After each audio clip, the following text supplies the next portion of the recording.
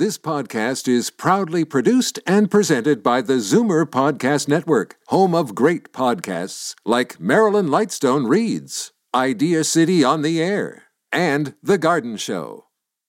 You're listening to the Zoomer Week in Review, brought to you by CARP, a new vision of aging. Support CARP with your membership today. Visit carp.ca.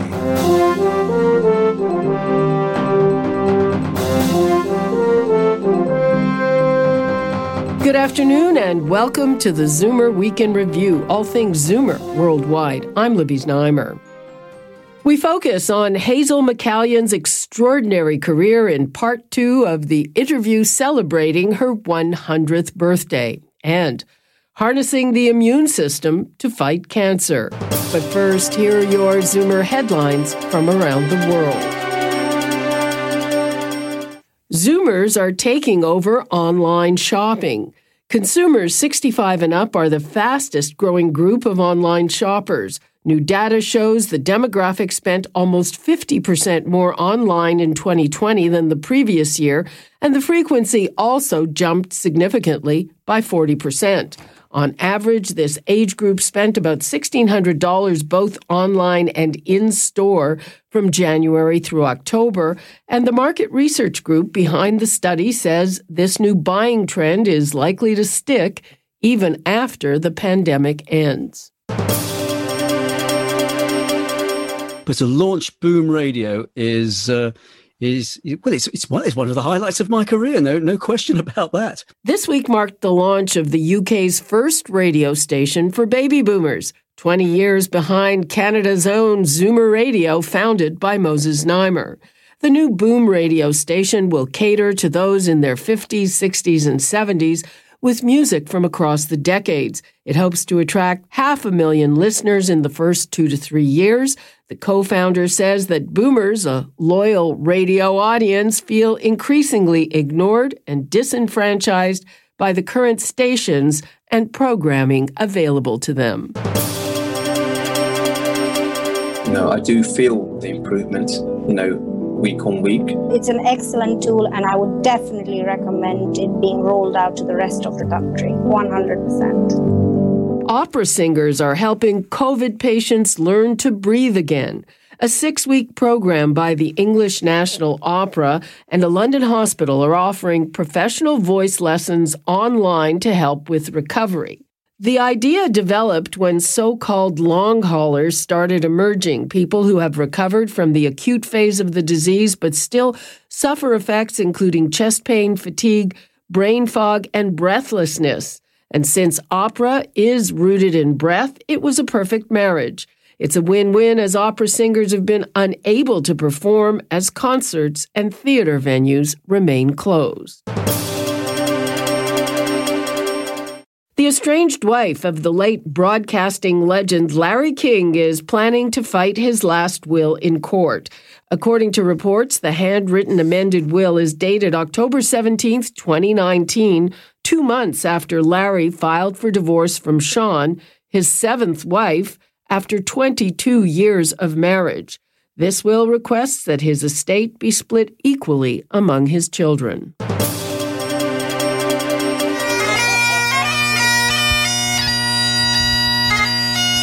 A bagpipe serenade was part of the festivities for Niagara Falls veteran Archie Dickey, who turned 100 this week.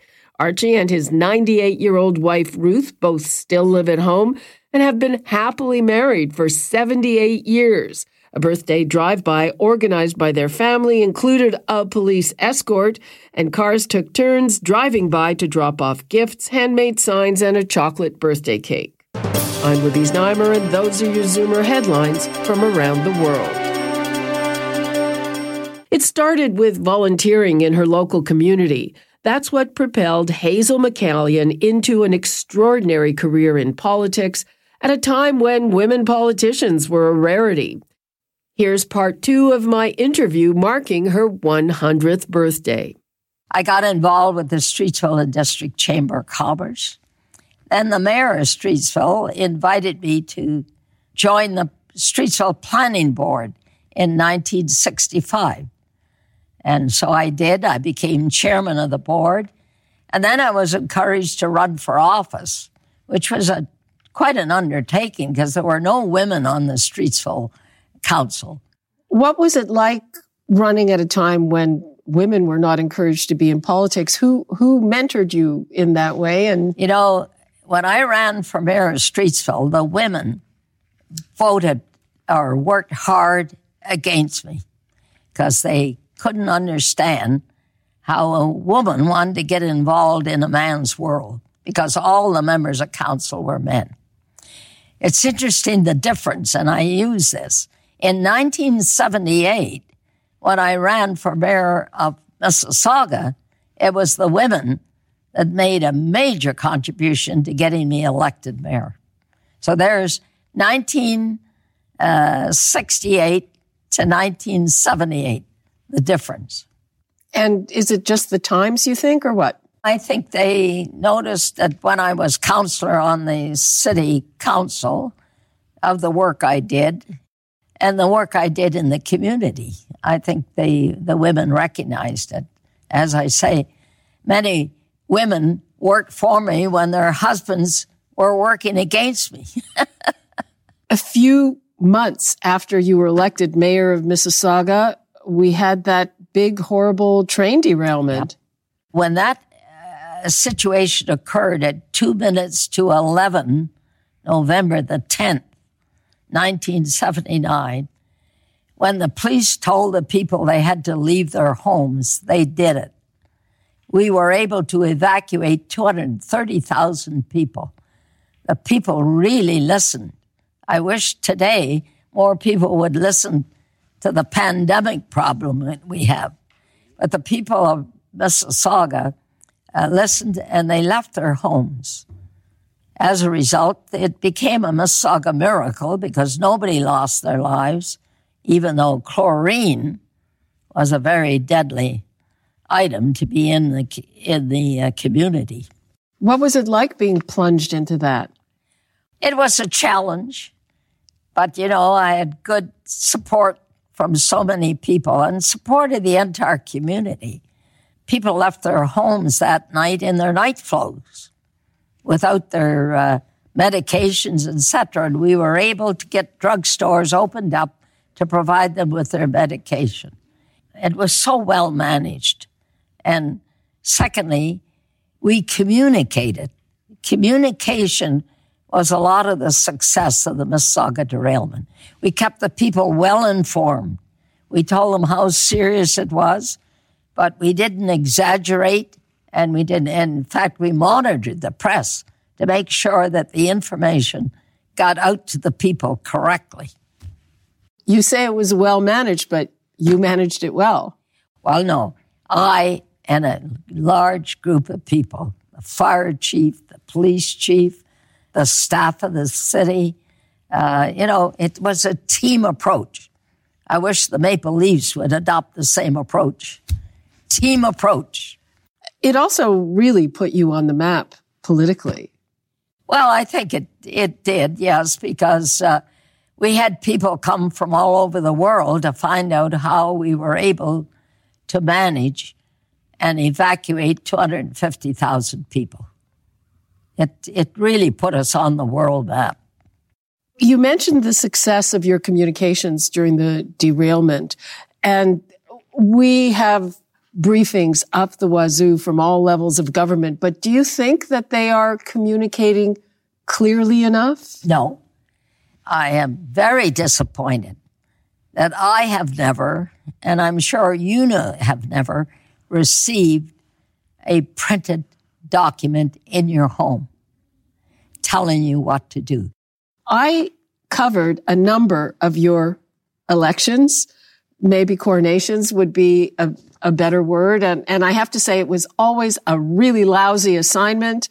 It would be over 2 minutes after the polls closed, and that would be that. No nonsense. How did people really loved you. How did that? Well, you have to appreciate people. I love to be with people, and you have to make a contribution. A couple of famous things about you. So you would never accept campaign donations. You told people just give the money to charity? Well, no. In the first campaign as mayor of Mississauga, I accepted donations. But after I was reelected about 3 or 4 times, I said, don't make donations. Here I am. Judge me on what I've been able to accomplish. Send your contribution to charity. You know, you were the longest serving mayor in Ontario. I think that you have been surpassed by a guy named Krantz in Milton. Well, Krantz has been mayor of Milton, the town of Milton. I was the longest serving mayor of a city in Canada. But I was also 3 years mayor of Streetsville. So I served for 39 years as a mayor. He's still in office, so he could exceed all those years. But I'm very proud of what I've been able to accomplish. Hazel, some final thoughts? I don't feel 100. That's important. What does it feel like? Well, I can still shovel my walkway to the house, and I go out in the yard and exercise every day. I do my own gardening. I do my own housework, vacuuming, etc. You got to stay active. You can't sit around doing nothing. Hazel McCallion, thank you so much. Just great to be with Zoomer. That was political powerhouse Hazel McCallion. I'm Libby Znaimer, and this is the Zoomer Week in Review. Coming up, the latest advances in cancer treatment. You're listening to the Zoomer Week in Review, brought to you by CARP, a new vision of aging. Support CARP with your membership today. Visit carp.ca.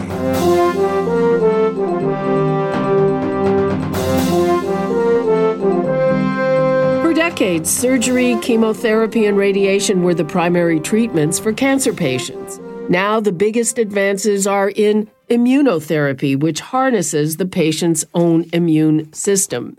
It's becoming a go-to treatment for some metastatic cancers and improving survival rates for these patients. Who can benefit the most? I talked with Medical Oncologist Dr. Butler, director of the Princess Margaret Immune Monitoring Lab. Immunotherapy is obviously the biggest advance in cancer treatment in recent memory, and it seems to work best so far in skin cancer and in lung cancer. Why is that? These are cancers that are caused by some sort of external insult. Melanoma is caused by ultraviolet radiation that results in mutations that then translates into proteins that are recognized as foreign by the immune system. Lung cancer is the same situation, but the insult is the environment, such as cigarette smoking, which results in mutations that are recognized by the immune system. What immunotherapy does is that the current immunotherapy that is showing such excitement, the class of drugs called immune checkpoint inhibitors, is that they relieve the brakes on the immune system. They prevent the cancer from hiding from the immune system so that those mutations are easily recognized by the immune system and you see a clinical response. There are other types of immune therapies that have resulted in approvals, such as the CAR T-cell therapies for leukemias and some lymphomas. In that case, we engineer a cell so that it can recognize the patient's tumor. We start with the patient's normal immune cells, we engineer those cells, and then they're infused as a treatment. I know, for instance, that immunotherapy was tried for, say, pancreatic cancer. Not very good results. Do you know why? In pancreatic cancer, for instance, while we don't completely understand all of the mechanisms, it does appear that the tumor microenvironment is hostile to an effective immune response. There are actually immune cells within the pancreas, the pancreatic cancer, which actively inhibit the activity of the killer T cells that can target the tumor. So we need to not only help the immune response recognize a cancer, but we also have to fight against the suppressive elements of the immune system that prevent an effective immune response. I know with melanoma, for instance, it went from being a death sentence to being a disease that most people survive 5 years. Can you tell me a little bit more about the impact on survival? That is true. We have a lot of patients who in the past we thought that, this poor person is going to be a goner, but now they're living with us 10 years later and doing well. It has changed the way our clinics work. We still need to follow these patients very closely because there's a chance of relapse. So our clinics are much bigger than they used to be because of success, that when patients are living longer.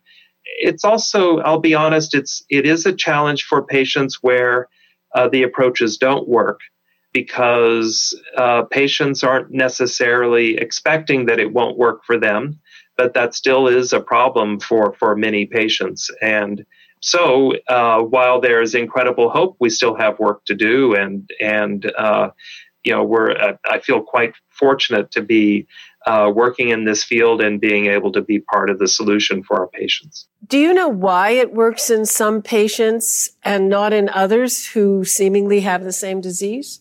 Yeah, so there are, again, even in melanoma, some patients that don't have a highly mutated tumor, that don't express elements that can be recognized by the cancer. We are actively trying to understand what is different between patients who respond and patients who don't, so that we can identify patients for whom the treatment won't be effective and come up with new treatments for those patients. More importantly, we have, for first-line treatment, we have options of combination immunotherapy versus single-agent immunotherapy.